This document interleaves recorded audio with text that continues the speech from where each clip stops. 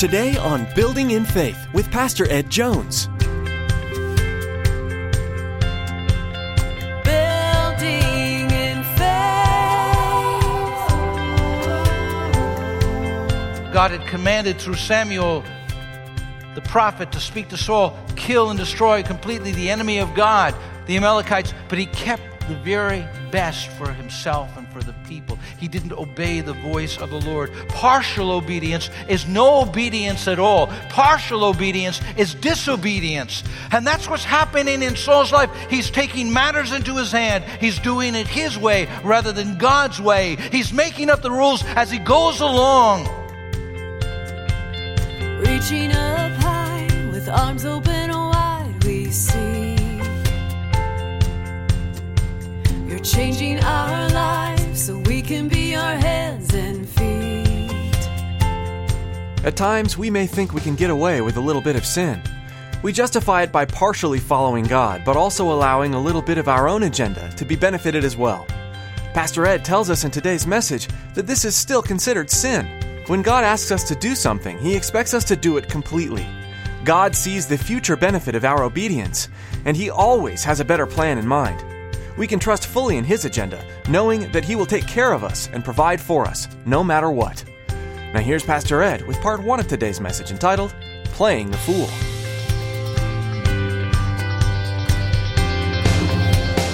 Building in Faith. I believe that God has to do something in all of our hearts. And sometimes we learn best by looking at a bad example. If you were to have an epitaph at your funeral, what would the epitaph read? What would people say about you? And asking you to turn to Chronicles 10:13-14. 1 Chronicles 10, verses 13 to 14 in your Bibles. When you die, when the journey's over, when the race is done, and you stand before God, how will your life be summed up? What will people say?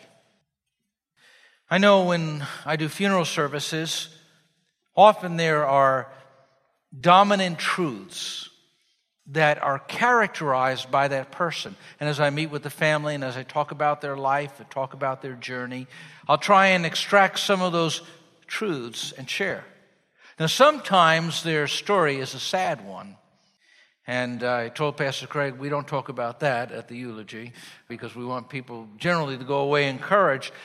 But the Bible is very clear about how one of the great characters died and how tragic that death was. Now, at his eulogy, at his service, David spoke well of him.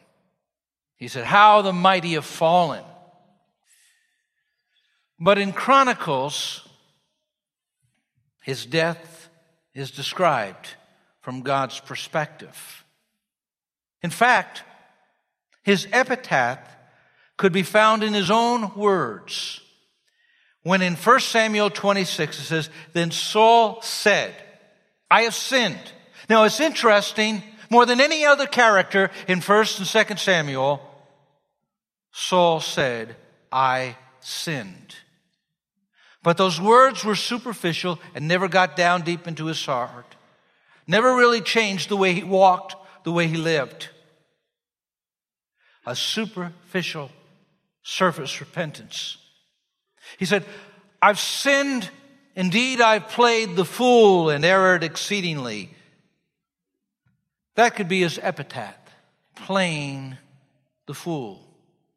In 1 Chronicles, it says, "So Saul died for his unfaithfulness, which he had committed against the Lord, because he did not keep the word of the Lord, and also because he consulted a medium for guidance. But he did not inquire of the Lord.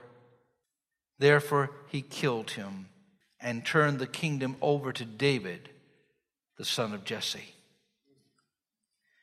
We're preparing for the day of our death every single day we live. The best commentary on our lives is our death. Often the best commentary on the journey of our life is the way we leave this life. When Saul started off, he started off exceptional.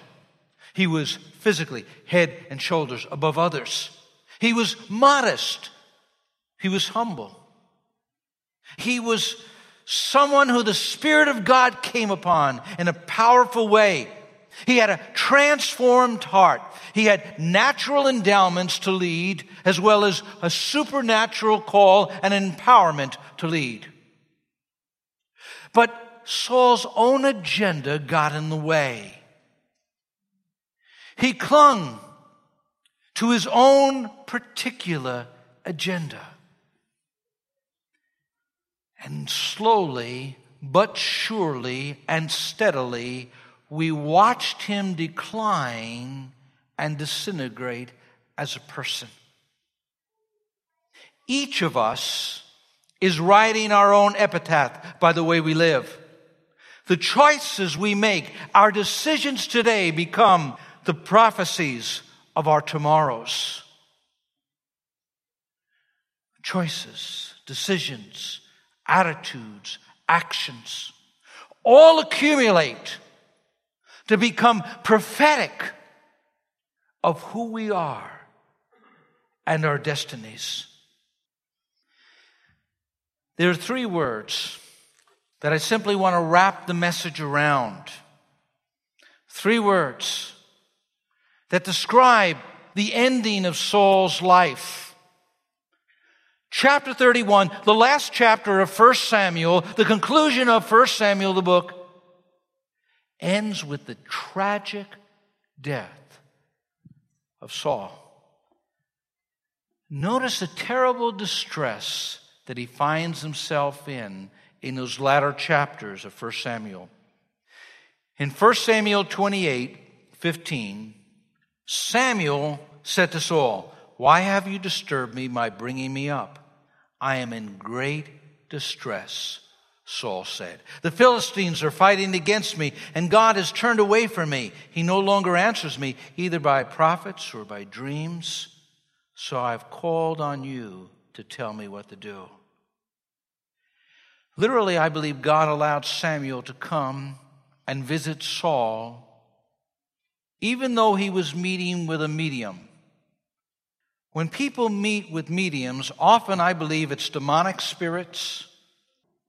It's the dark side of things that happen and transpire, and deception. Tell me, how many mediums and fortune tellers do you see in big, beautiful houses? Usually their lawns are unkept and it looks disheveled, and you wonder why people go there.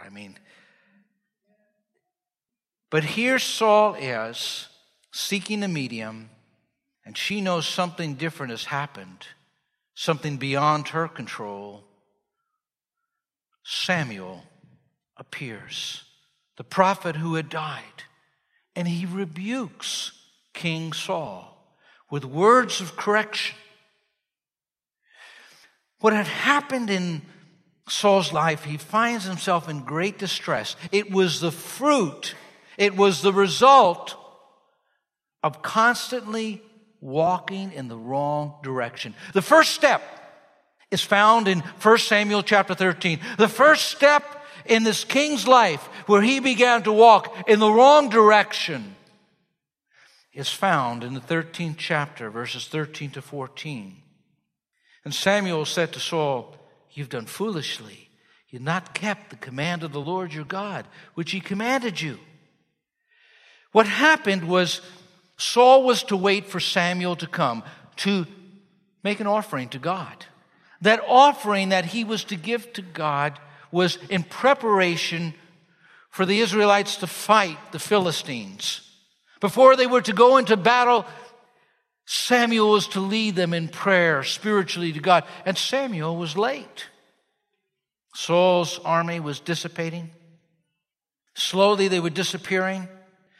And Saul began to panic. And circumstances conspire to push him to cross the line and take the role of the priest upon himself. He was king, yes, but he presumptuously crossed the line, the boundaries that God had set. He stepped into disobedience. That disobedience would become a pattern in his life. Sometimes the circumstances of life conspire to push us, to nudge us, to cross the line of God's word and do it another way. But I want you to remember, just because things go wrong is no indication that you must go with them. And that's what happens. Sin has a tremendous pull and power over people when they commit it. You've heard the saying, sin will take you where you don't want to go, hold you there longer than you want to stay, and cost you more than you want to pay. When we break down the limits, the boundaries, and we cross those lines, we're on a deadly road. We're on a downward spiral. And that's what happens. See, God puts limitations on his people. God puts limitations on his children. And when we push those limitations aside and we cross those lines, we're in a dangerous area. One of the greatest temptations that we face is to think, to assume that we are above God's law, that we are an exception to it. And that's where Saul is going. You see, he's setting the direction of his life. And as he begins to walk in that direction, it becomes now a willful disobedience. You see him willfully disobeying God. The prophet refers back in chapter 28, all the way back to the earlier chapters, because he says, you did not obey the voice of the Lord and did not carry out his fierce anger against the Amalekites. God had commanded through Samuel, the prophet, to speak to Saul, kill and destroy completely the enemy of God, the Amalekites, but he kept the very best for himself and for the people. He didn't obey the voice of the Lord. Partial obedience is no obedience at all. Partial obedience is disobedience. And that's what's happening in Saul's life. He's taking matters into his hand. He's doing it his way rather than God's way. He's making up the rules as he goes along. And willfully, he's disobeying. Now, when he started off, he didn't start off that way. In fact, he cleansed the land of mediums. He cleansed the land of witchcraft.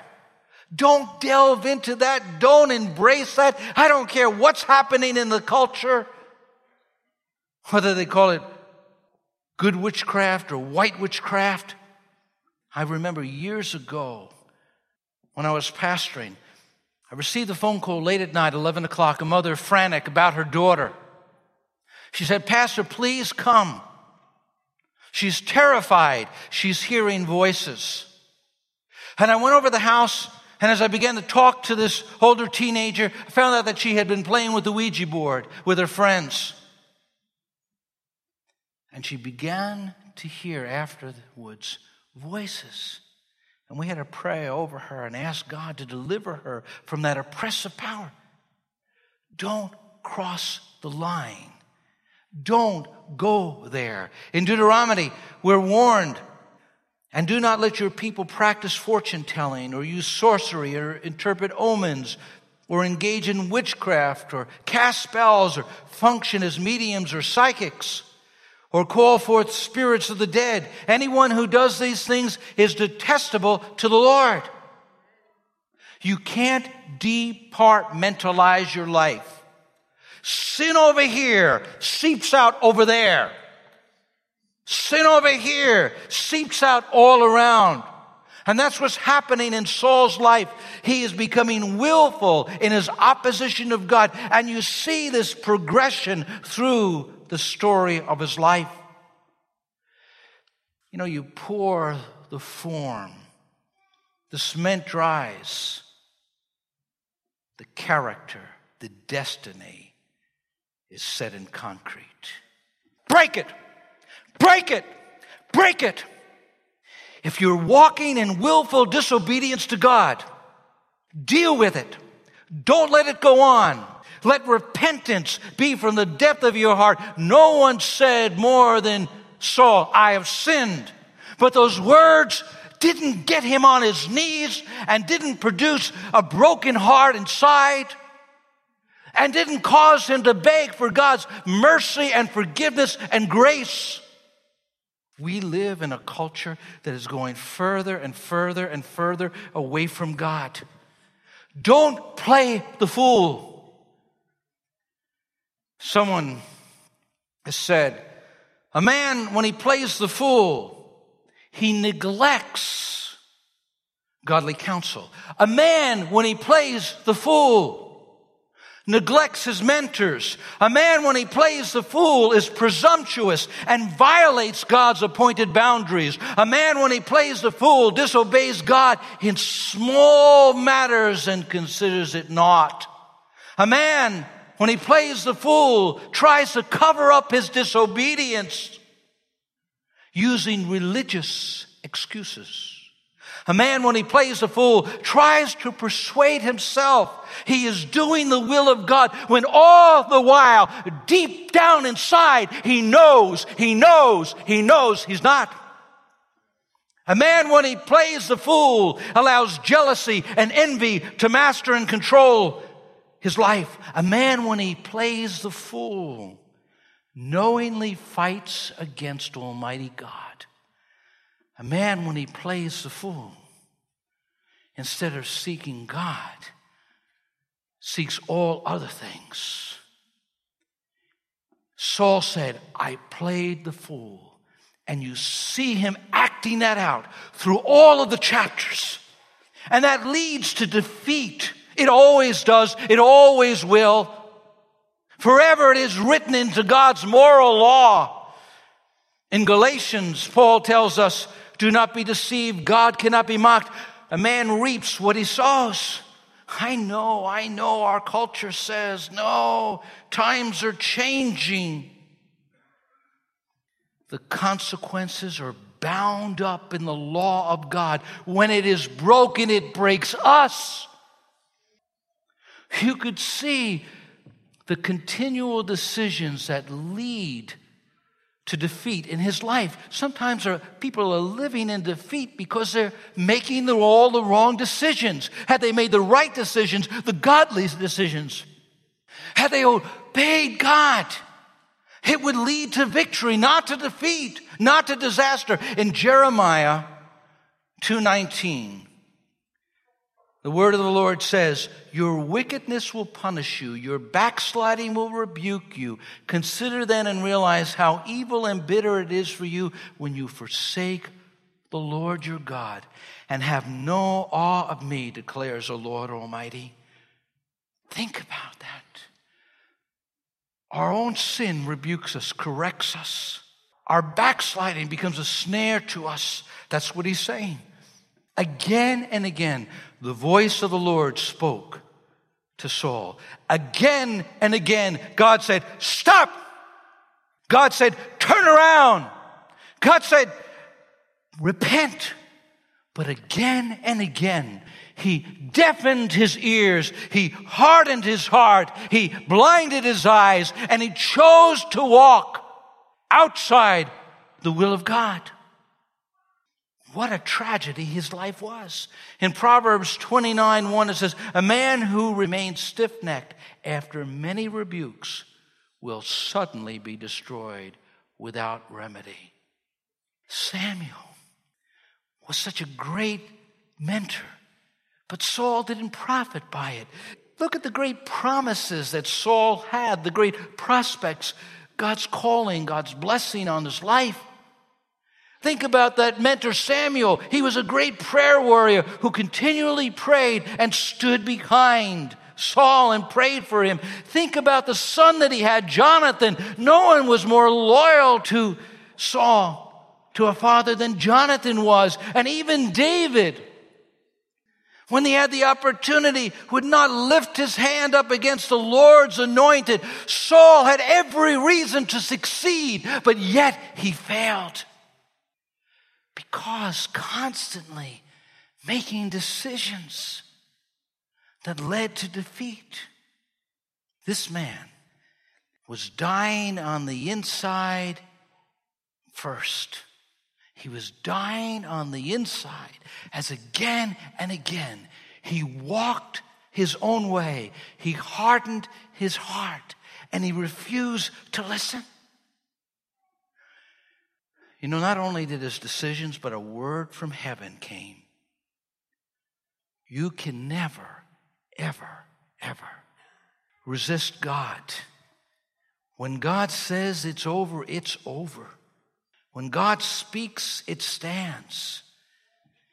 The declaration that brings defeat. In 1 Samuel 28, verses 16 to 17, Samuel said, why do you consult me now? Now that the Lord has turned away from you and become your enemy.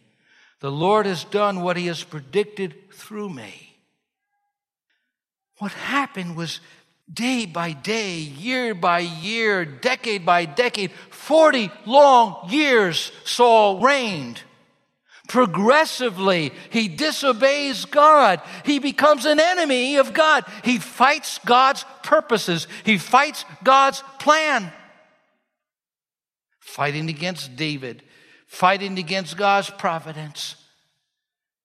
Submit to his word, submit to his spirit, submit to his ways. Guard your heart and search it. Search me, O God, and know my heart. See if there be any wicked way in me.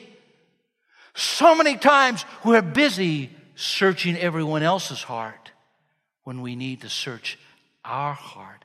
It's me, O Lord, standing in the need of prayer. It's not my brother, not my sister. It's me, O Lord. When we come into the very presence of God, when we stand before the Lord, oh, that we would have such a heart that said, Lord, search me and know me and reveal myself to myself. Don't deceive yourself. In the book of Revelation, Jesus spoke this word to his church. Repent, therefore, otherwise I will soon come to you and will fight against them with the sword of my mouth. It was a defeat that would eventually lead to his death. And a tragic death it was. Proverbs says, there is a way that seems right to a man, but in the end it leads to death. Richard, 80 years old, went home to be with Jesus. He knew the Lord. He served the Lord. He had a desire to witness for Christ. Adela, a godly woman who blessed her children and grandchildren and great-grandchildren, who would prophesy over them, who was marvelously saved in Puerto Rico, who was marvelously transformed by the power of God throughout those decades, blessed her children. Both of these people in heaven with God. Their funerals depicted very much their victorious life. Here, Saul's death mirrored his disobedience to God. His life work was completely obliterated, destroyed.